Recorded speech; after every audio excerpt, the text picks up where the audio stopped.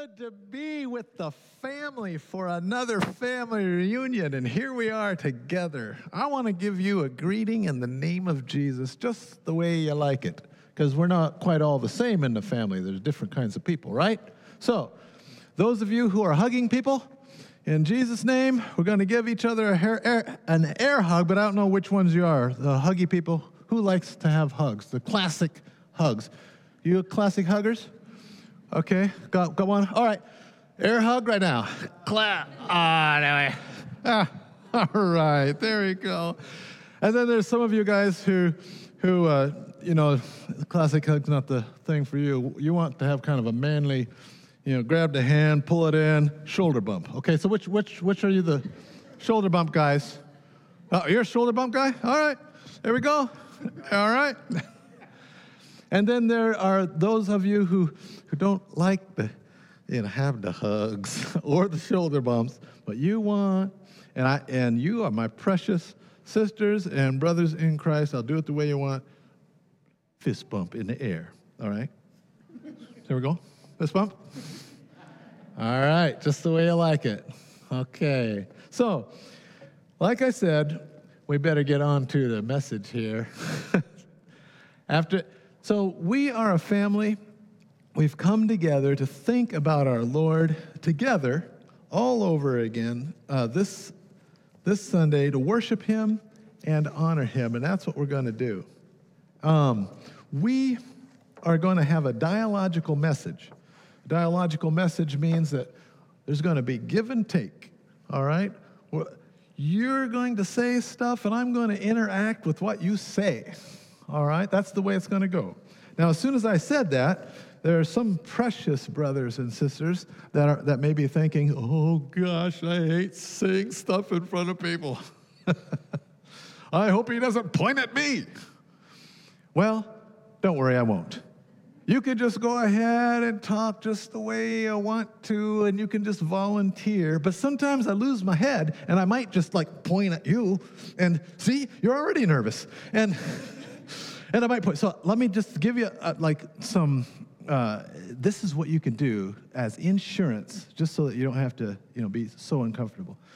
If I lose my head and I do point at you, all you have to do is say, "Hallelujah."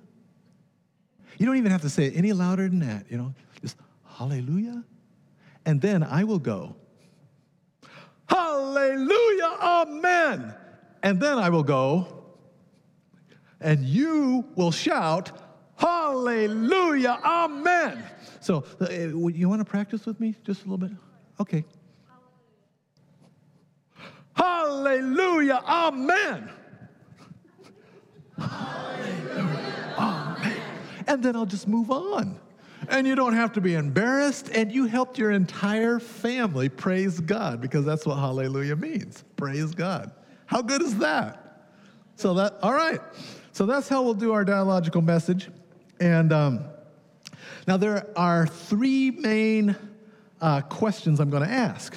The first main question is, who is the Lord of the harvest?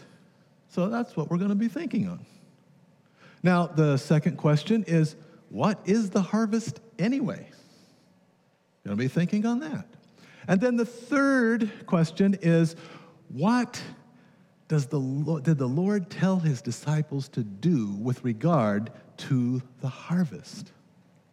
And then we're going to do that. So, now everything will be based on all of the Gospels, but in particular, Matthew chapter 9, verse 35, and through 38, and I'll read it to you right now. I think you have it up there too. Look at that. Really big. Okay. Jesus went through all the towns and villages, teaching in their synagogues, preaching the good news of the kingdom, and healing every disease and sickness. When he saw the crowds, he had compassion on them because they were harassed and helpless like sheep without a shepherd. Then he said to his disciples, "The harvest is plentiful, but the workers are few. Ask the Lord of the harvest, therefore, to send out workers into his harvest field." It's your turn. Here's the first question. Who is the Lord of the harvest?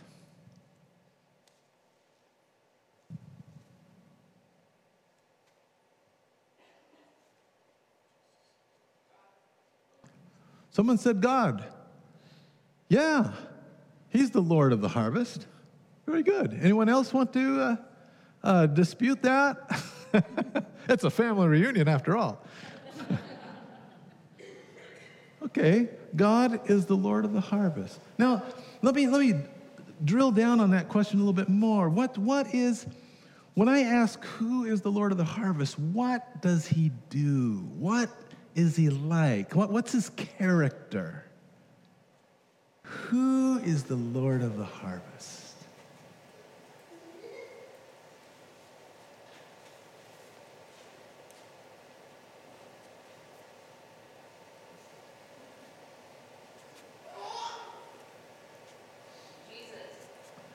Jesus.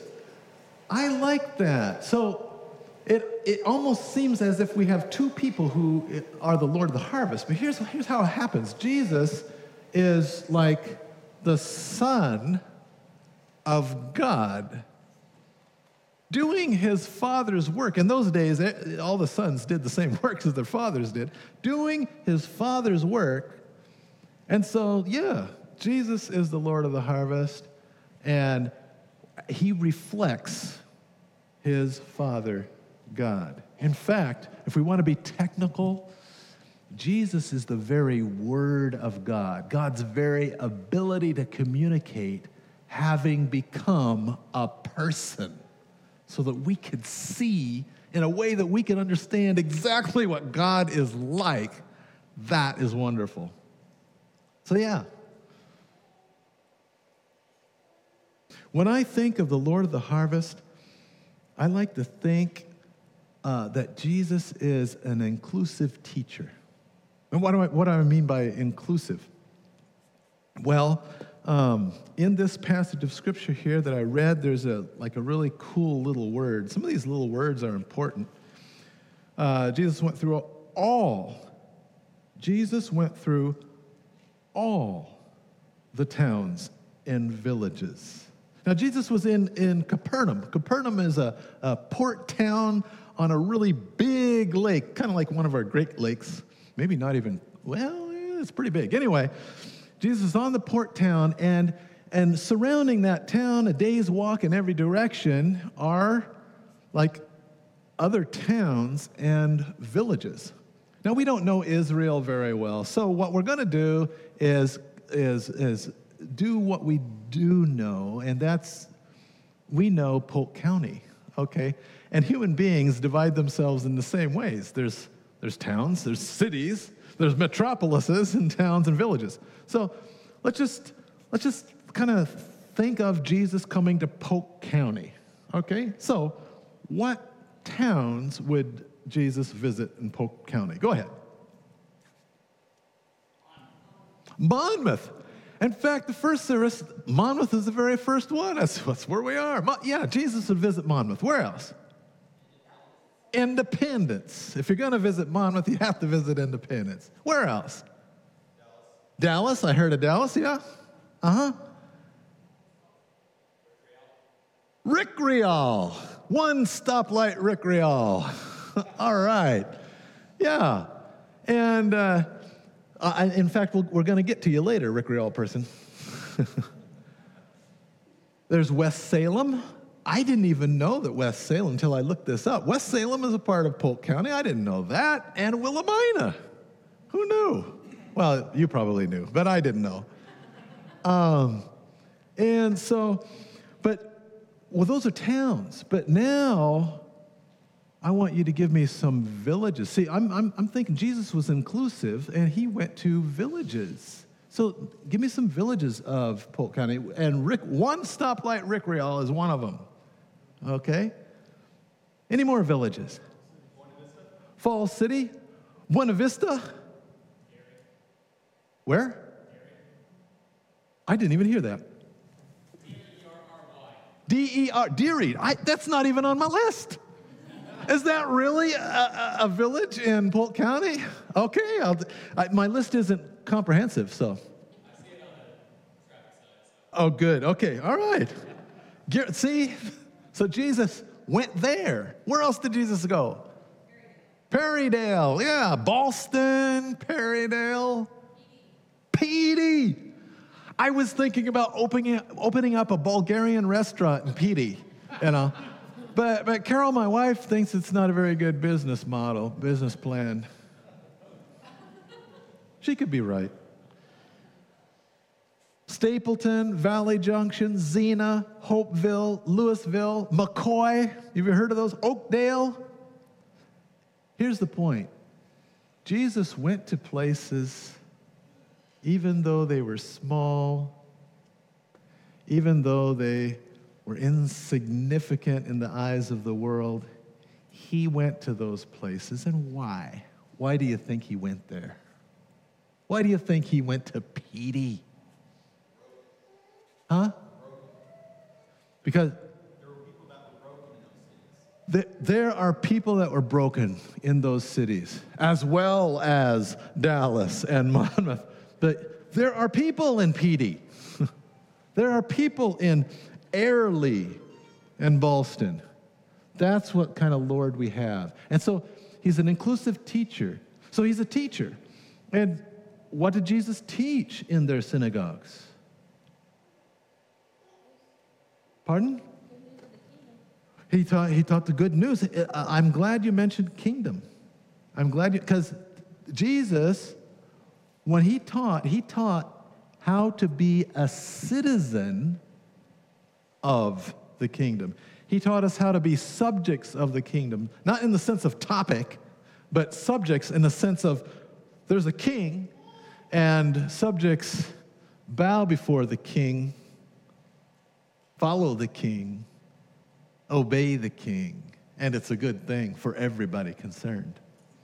Okay? So, he taught us to be subjects of the kingdom. One of my favorite things that Jesus taught, so we're in Matthew 9 right now, but just in Matthew 5, chapter 6 and chapter 7, it has samples of what Jesus taught when he went to these places. And one of my favorites is when Jesus taught about murder. You know, Jesus basically said, everybody knows that murder is bad. You murder someone, you go to judgment. But Jesus said the kingdom isn't like that. In the kingdom, murder isn't even a consideration. It doesn't even enter our minds. To go to judgment is if you do some, what was that called? Where you bullying. You could bully someone and go to judgment. If you are angry with someone and call them a bad name because you're mad and you want to make them mad, oh yeah, that's Supreme Court judgment for you. And if you think of someone as a worthless fool and you call them that, that's hellfire. In the kingdom, murder, yeah, that's it's way better. In fact, Jesus revealed something about God, his Father, that not a lot of people understood or knew at the time. Jesus says that you can go to worship. You can give your offering. You could be thinking, wow, God is awesome and so wonderful. He gives me so much. I want to give him something of what I have. I'm going to text 97,000 right now. Monmouth, 97,000. Jesus says, his teaching means you can be in the middle of texting 97, and then you're getting ready to do the 3 zeros because you want to send thousands of dollars because you love God so much. Jesus says, if you're in the middle of texting that, and at the same time, you somehow remember someone has something against you. That so-and-so someone, I probably shouldn't have said that about her on the Facebook thing. I was upset. And now she's upset at me. Here I am. I love God. I'm going to send him my offering. And I remember that. Jesus says, here's the way God is. He wants you to stop texting right now. Because for God, worship is going back and making things right with that person that you offended, clearing the air between you and them, and then you can come back and text 97,000 and offer your offering to God. That is the kind of teaching that Jesus gave. And who knew God thinks that people are that important? In the last service, 3 people got up at this point and left the room. I don't know why, but I would like to think that they were going, wow, here I am. I'm trying to worship the Lord God, and I have some people that I've offended. I'm going to go and make it right with them right now. So, Jesus knows what God likes, and he taught the kingdom. Jesus, I just want to say right now, in your name to everyone else, on behalf of the rest of my family here, I just want to say that we love the way you are. We love the way you are, the way you think. Stay with us and help us become like you. In your name, amen. So what is the Lord of the harvest like? What's his character? I want to think with you some more on that. It's your turn. Yeah? Merciful. Yeah, Jesus is merciful. My goodness. I mean, what you deserve, what I deserve, given the kingdom, what we found out about murder, and how maybe we treat people. Well, he treats us, and he wants to get right with us, even though he didn't do anything wrong. He's merciful. Thank you. Anything else? What is the Lord of the harvest like? What? Compassionate. Yes, in fact, we're going to thank you. You've read my mind. Yeah. And so what? Yeah. Pardon? Unconditional. Yeah. Okay, that connects with my merciful brother. Yeah, he didn't even do anything wrong. And God and Jesus did wonderful sacrificial stuff for us while we were still enemies with him and not very smart about it. Yeah, unconditional. Thank you. Thank you. Yeah, so, that's some more things. I like to think of Jesus not only an inclusive teacher, but he's an inclusive preacher as well. My sister said something about the good news. Well, the difference between teaching and preaching is announcing. Announcing something that people don't know. And what Jesus announced in Petey and Oakdale and Rick Rial, Jesus announced that there is good news. And the good news is this: God's reign, his rule, with Jesus as the appointed king, begins right here and right now with persuasion. Later on, there's a little bit of power now, but later on, there'll be lots of power. But right now, the kingdom begins with persuasion. Good news, he announced. Now, we say kingdom a lot, but we don't necessarily think about what it's like. Well, whenever you hear kingdom in the Bible, think this: God is reigning, ruling like a king, a good king. We don't have a whole lot of examples of that, but a good king, ruling and reigning, and it's the will of God.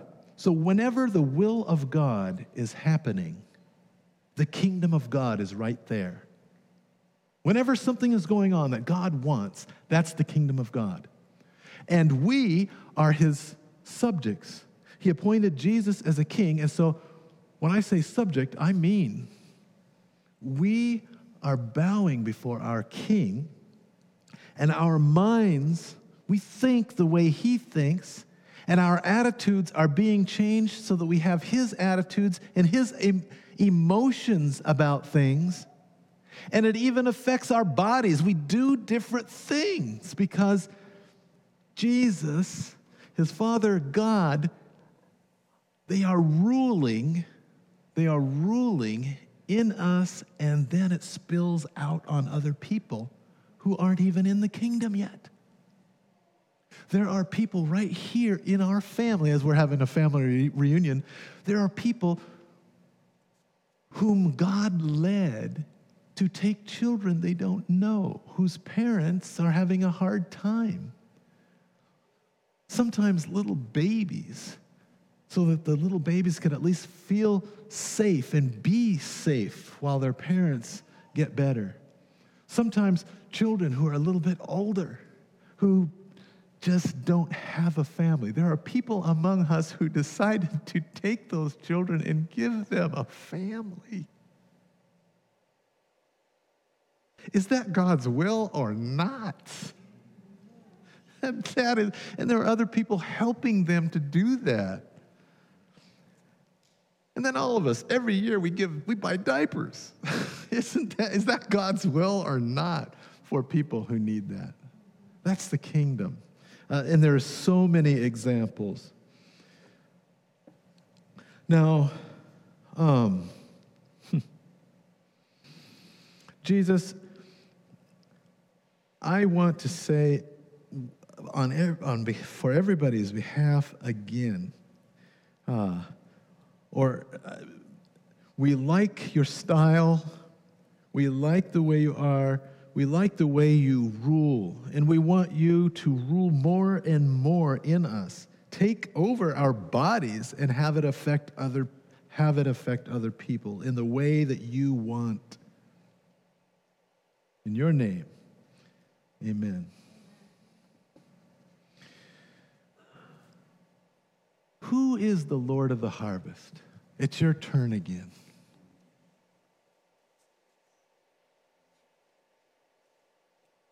What is he like? What's his character?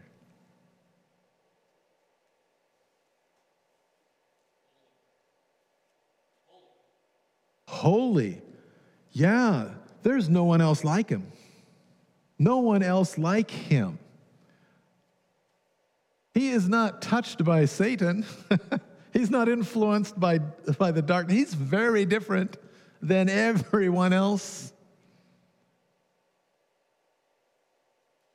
He is holy. And those of us who become his citizens, his subjects, we are holy too, devoted to him. Our bodies is for nothing else but his services. But for his service, holy. Thank you. Anything else? What is the Lord of the harvest?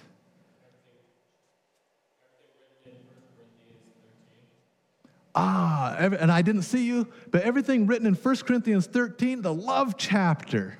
So, whoa, I lost my thing. Love is, does not, one of those is love does not count, doesn't keep an account of the wrongs against it, So love is not a very good accountant. Yeah, love doesn't boast. Is that right? Love believes all things, hopes all things. Yeah. So the Lord of the harvest is love. He's a lover in the best sense of the word. Sometimes we don't understand what love is. Well, you look at him, you could understand it. Well, when I think of the Lord of the harvest, one of the things I think of is an inclusive healer.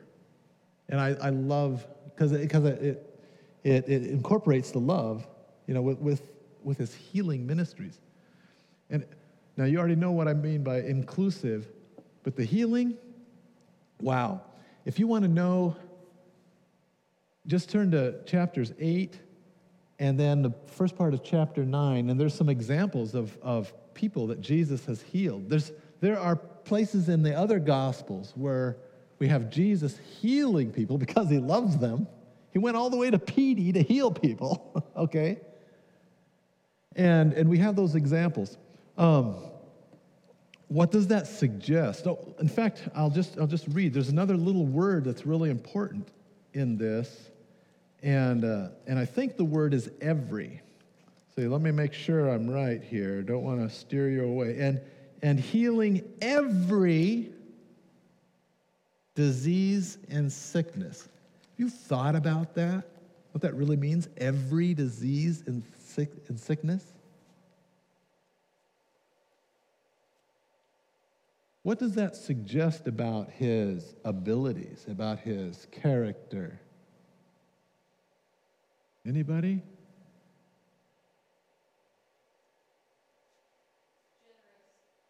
Pardon? Generous. Yeah. One of the things I think about, he's not only generous because he went all the way to Petey. He didn't have to do that. You know, a doctor can have a very good practice just in Dallas, and people in Petey can come to Dallas. So Jesus is generous to go all the way out there, but also I'm thinking of Jesus as powerful because it's every, okay? So people come to him with a foot problem, and he heals the foot problem. People come to him with a back problem. There's a lump on their back, and he heals the back problem. People, whatever problem he has, Jesus doesn't just say, "Oh gosh, that's like a nervous system disorder," and that's not my specialty. I don't do nervous system disorders. I'll tell you what. I'll give you a referral to a good doctor in Dallas, and you can go there. He didn't even do that. He didn't have to do. He's a general practitioner, Jesus, and can do everything. Do you know what that means? When the same person that can do everything like that is king, someone who can heal a leper and do mental diseases. There's a guy that was demon possessed. Now that's a real problem. So he could do that. He didn't refer him to a psychiatrist. So, give me an example of your favorite healing. It could be from any of the Gospels. And kind of tell me why. Your favorite healing. John 3:16. Pardon? John 3:16. So, for God so loves the world that he gave his one and only Son.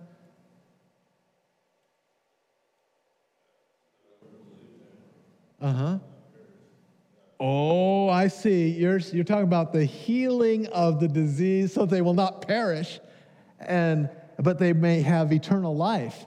And so the disease is sin.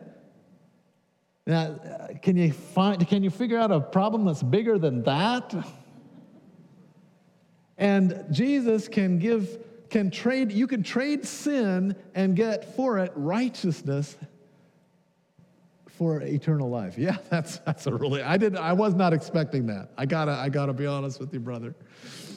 I was not expecting that, but yeah, now I know what you mean now. Yeah. That's the main healing. But it's almost like anticlimactic to go to the other ones. Yeah, ruined my sermon. No. So, yeah, so let's have another one. The leper in the road. Yeah, I remember that. So in case, if you're visiting and you don't quite remember, so this guy has leprosy, all right? It's not even really a skin disease, it's a a nerve disease. They can't even feel anything. And it kind of gets gross in the advanced stages, things fall off, okay? And in society, you can't be in society. So you have a leper. before he became a leper, he had his wife, he had his children, he had his job. And once he's a leper, he has to be somewhere else. His life is completely changed. And he probably hasn't been touched by a person affectionately in years. And Jesus could have, I like this one. He could have went, zap, you're healed. But he didn't do that. Jesus knew that it would be great to just touch him. Everybody else is afraid of him. Jesus isn't afraid of him. He just touches them. And the first thing he felt for a long time was Jesus' affectionate touch. Now the guy could live with his family. You see what I'm saying? There are social ramifications for all this.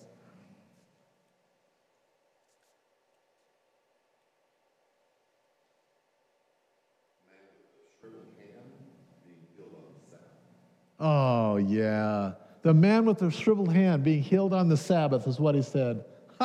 I love that one. You know why I like that? Because Jesus is kind of ornery. I mean, he's a teacher, but he's also kind of ornery. He didn't have to do that on the Sabbath.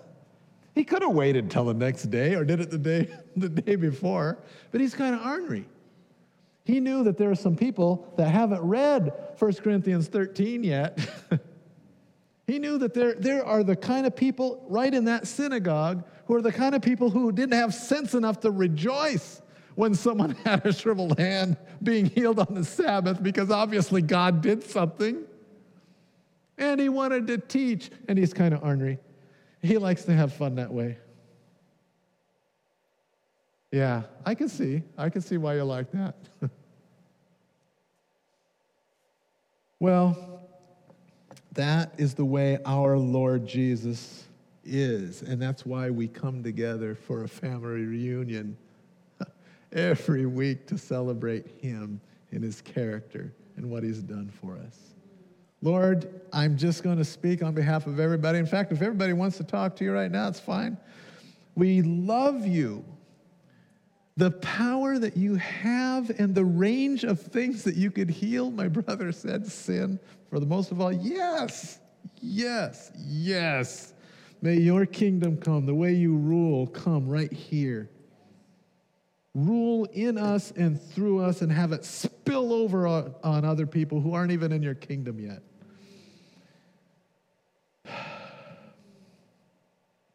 Okay, the second question. Don't worry, the rest of it won't be this slow. The second question, what is the harvest?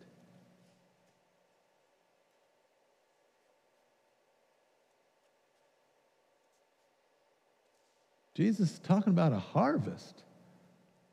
What is it? People. Someone said people, and then someone else said people. Someone in the last service said people. And you're all three right. The harvest is not grain, it's people. People that Jesus wants to gather because he's a 1 Corinthians 13 sort of loving sort of guy. What kind of people? What kind of people? All of them. Very astute. Very good. All of them. In fact, he thinks in ways that we don't, because some people, when they think of all people, they don't actually think about all people. They're not inclusive like Jesus. They hadn't even thought about people in PD.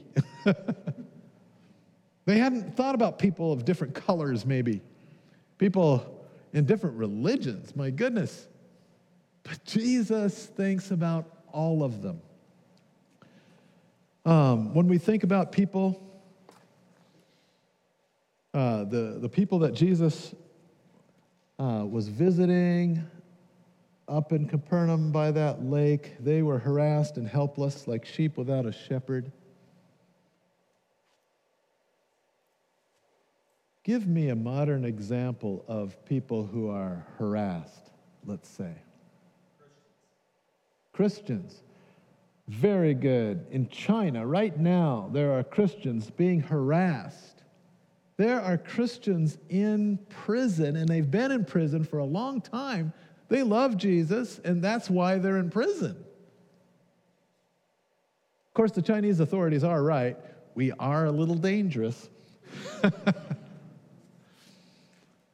Jesus is going to rule.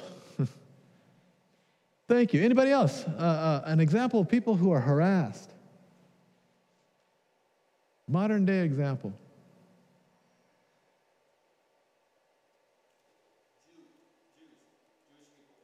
Jewish people, yeah. Yeah. Jewish people are still harassed. Oh my goodness. If you are in Israel, you are misunderstood. Being nice to Israel is not the rage these days. How about helpless? A modern example of people who are helpless. Orphans, widows, and immigrants. Oh my goodness. Yeah. You own nothing. You've come with nothing as an immigrant in society. Helpless. No, your relatives might be in some city you don't even know how to get to quite yet. Orphans. We talked about those, briefly. Yeah. Any other examples of people who are helpless? The unborn. My goodness, you haven't even been born yet, and some people are trying to kill them. Helpless people.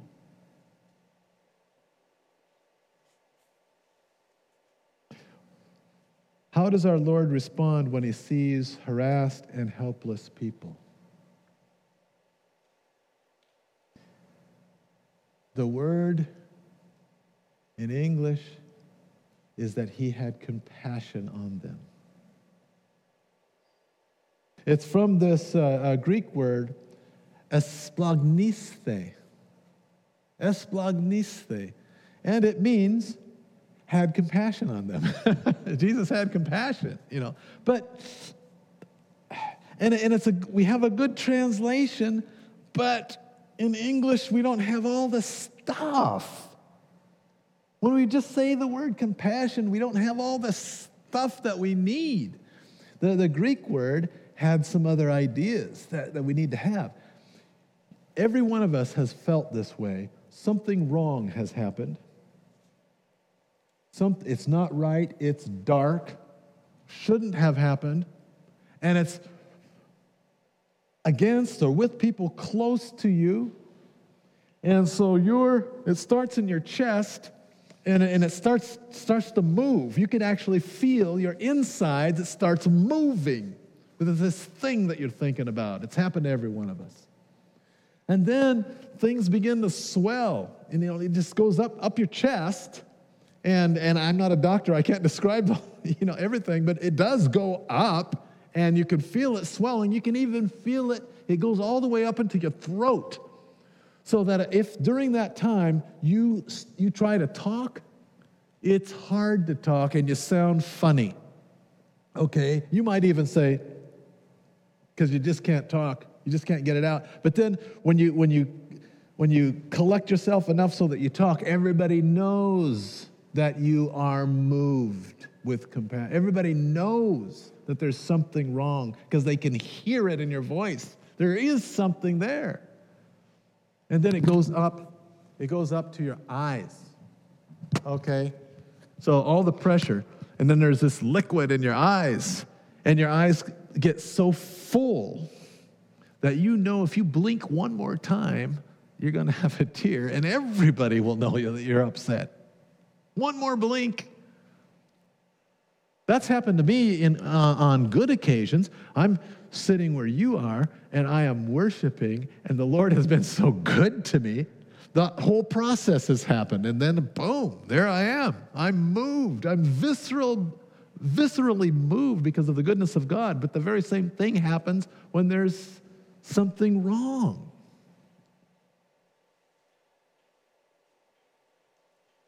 And that happened to Jesus when he saw people who are harassed and helpless. That happened to him. And so we know what he sounded like when he said, the harvest is plentiful. When I was in high school, I had lots of memory verses. And we had memory verse contest. And this verse was one of our memory verses. And here's how I said it. I said, and Jesus said to them, the harvest is plentiful, but the workers are few. Therefore, beseech, that was the word in those days, beseech the Lord of the harvest to send forth laborers into his harvest field. Oh, I won. I won the memory verse contest. I know more verses than the other kids.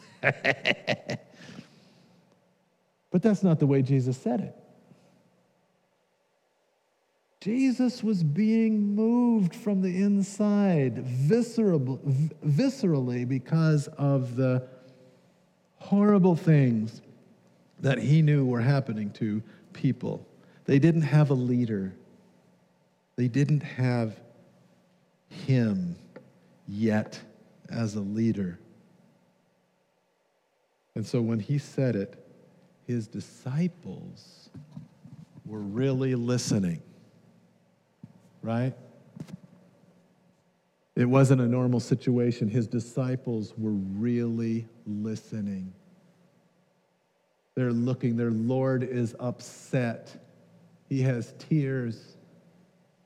They knew this is really important. And then he said, the harvest is plentiful, but the workers are few. His voice is breaking. Ask the Lord of the harvest to send forth workers into his harvest field.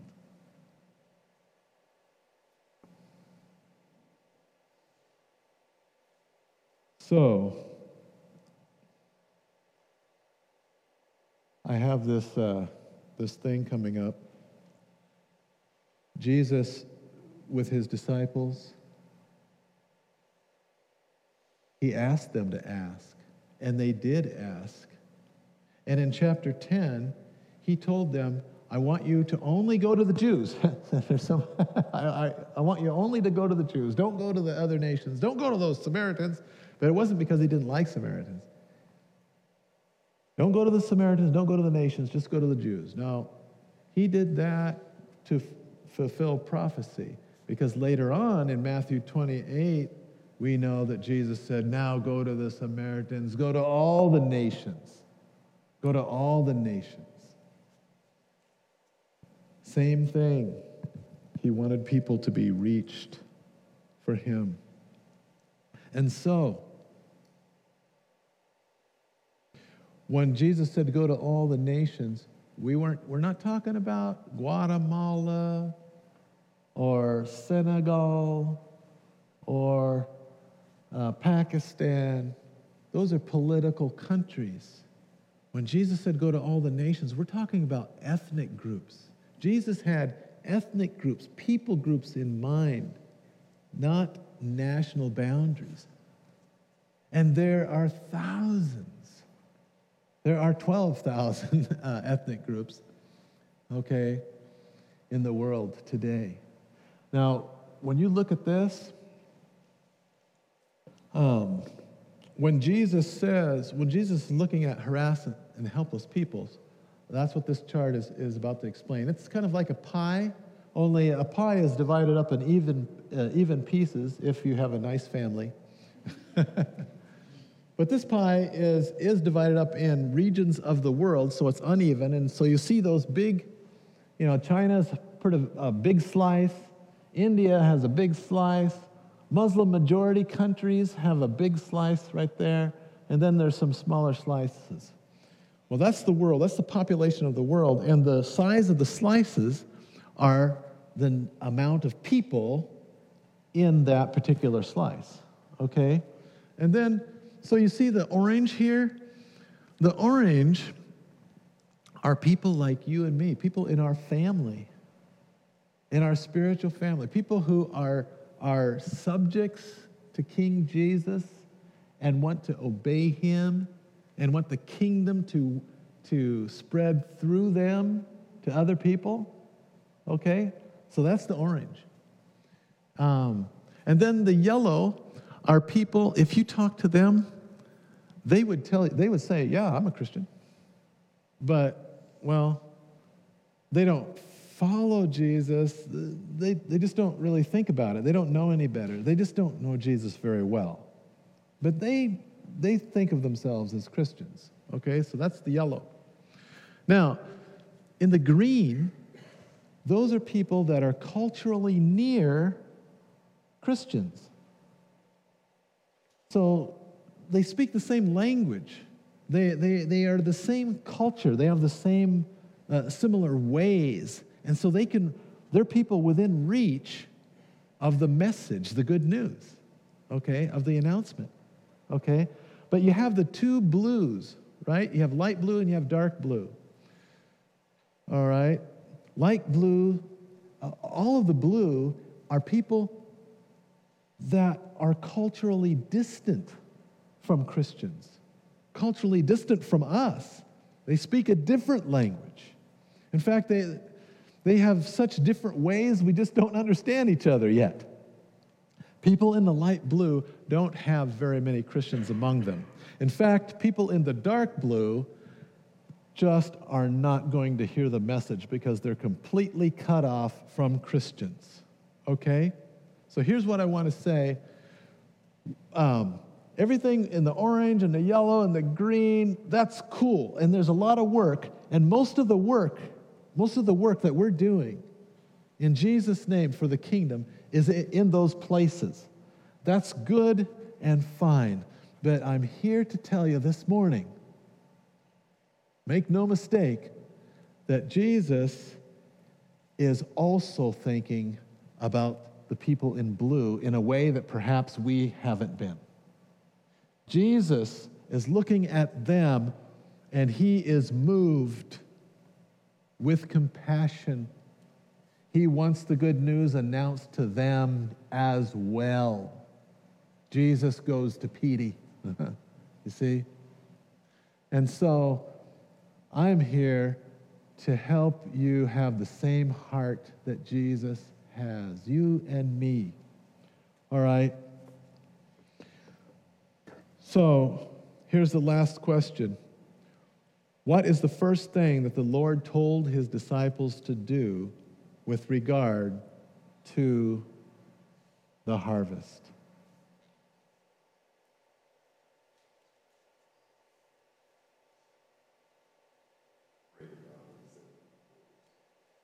Pray. Yeah. Jesus said to ask the Lord of the harvest, thank you. That's the first thing, because that is where the power is going to come from. Why did Jesus ask his disciples to ask him to send out workers? You know what Jesus did in chapter 10? He sent his disciples out and gave them the power to heal and to cast out diseases and demons. Here's the reason. Jesus wants his disciples to think and feel the way he does.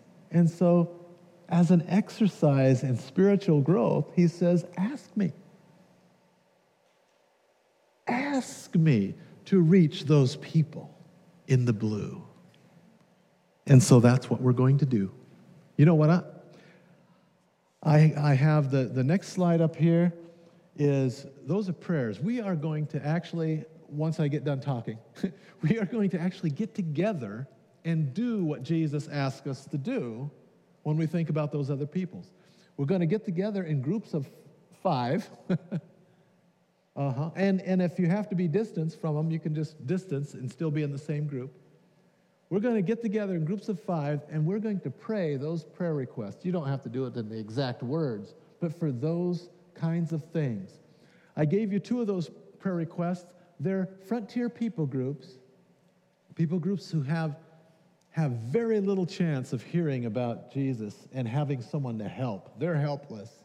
And they're both in Afghanistan. I picked that because it's in the news lately. And they're 2 unreached people groups. Not all Afghanistan people are the same kind of people. And Jesus is thinking about ethnic groups. And so the Southern Pashtun people, we're going to pray for them, and then the IMAC people of Afghanistan. But there's another prayer request up here that I want you to notice. We, as the family of God, right here in Monmouth, we want to be a part of what Jesus is doing for unreached people groups. We want to look at people who are harassed and helpless too, and we want to send somebody out. And it's a big deal sending someone to another culture. It might be a child. I don't know. Is there a child in here?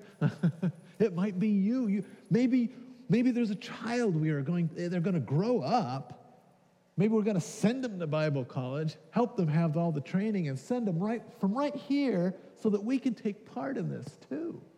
That is something our family can do together because of Jesus, because we're learning to be like him, and it's the way to do it. So, Jesus asked his disciples to pray for the very first thing, and we're his disciples. That's exactly what we're going to do. In groups of 5, we are going to pray these prayers. You'll know when we're done because I'm going to pray a prayer at the very end, out loud for us all.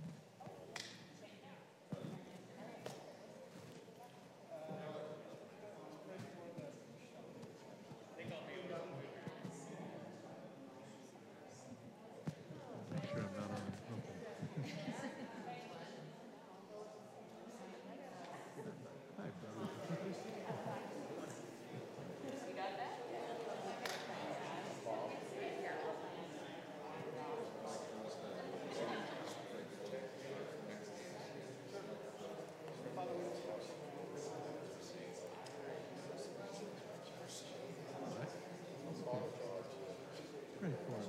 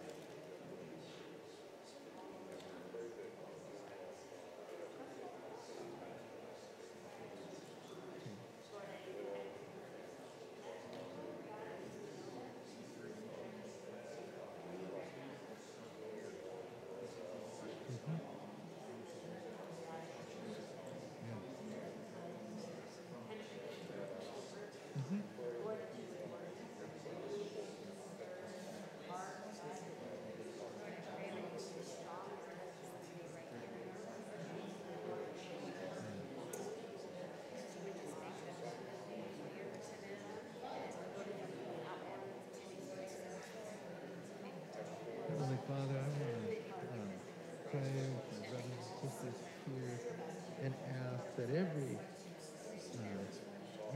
Christian church will have an outreach, at least one among one of the principal people groups, so that all of us can participate and be like you and participate in your kingdom stuff and your way. If it's not for you, who else is going to think about those people? That's just what we like about you. We want to be like you in that way. I pray, Father, that we raise up a child, a youth, or someone from this congregation, send them to touch your people.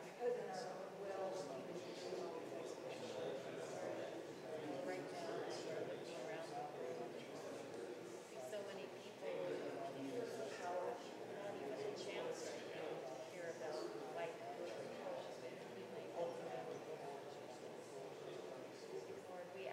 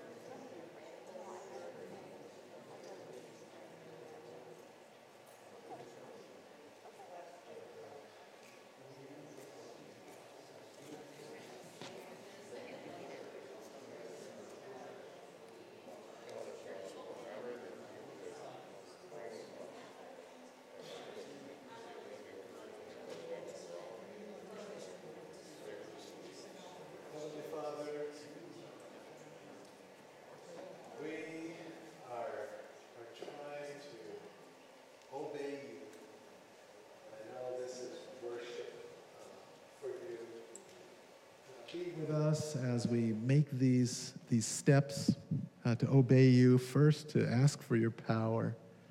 Thank you for being with us, no matter who we are and where we are. Thank you for letting us be your children and participate in the family business. And we want to imitate you and be concerned about people that nobody else is concerned about. Amen. We want to be just like that, and we want to use your wealth that you give us. We want to use your energy, intellect, heart, everything in the name of your Son, Jesus, that your kingdom may be here and you be glorified.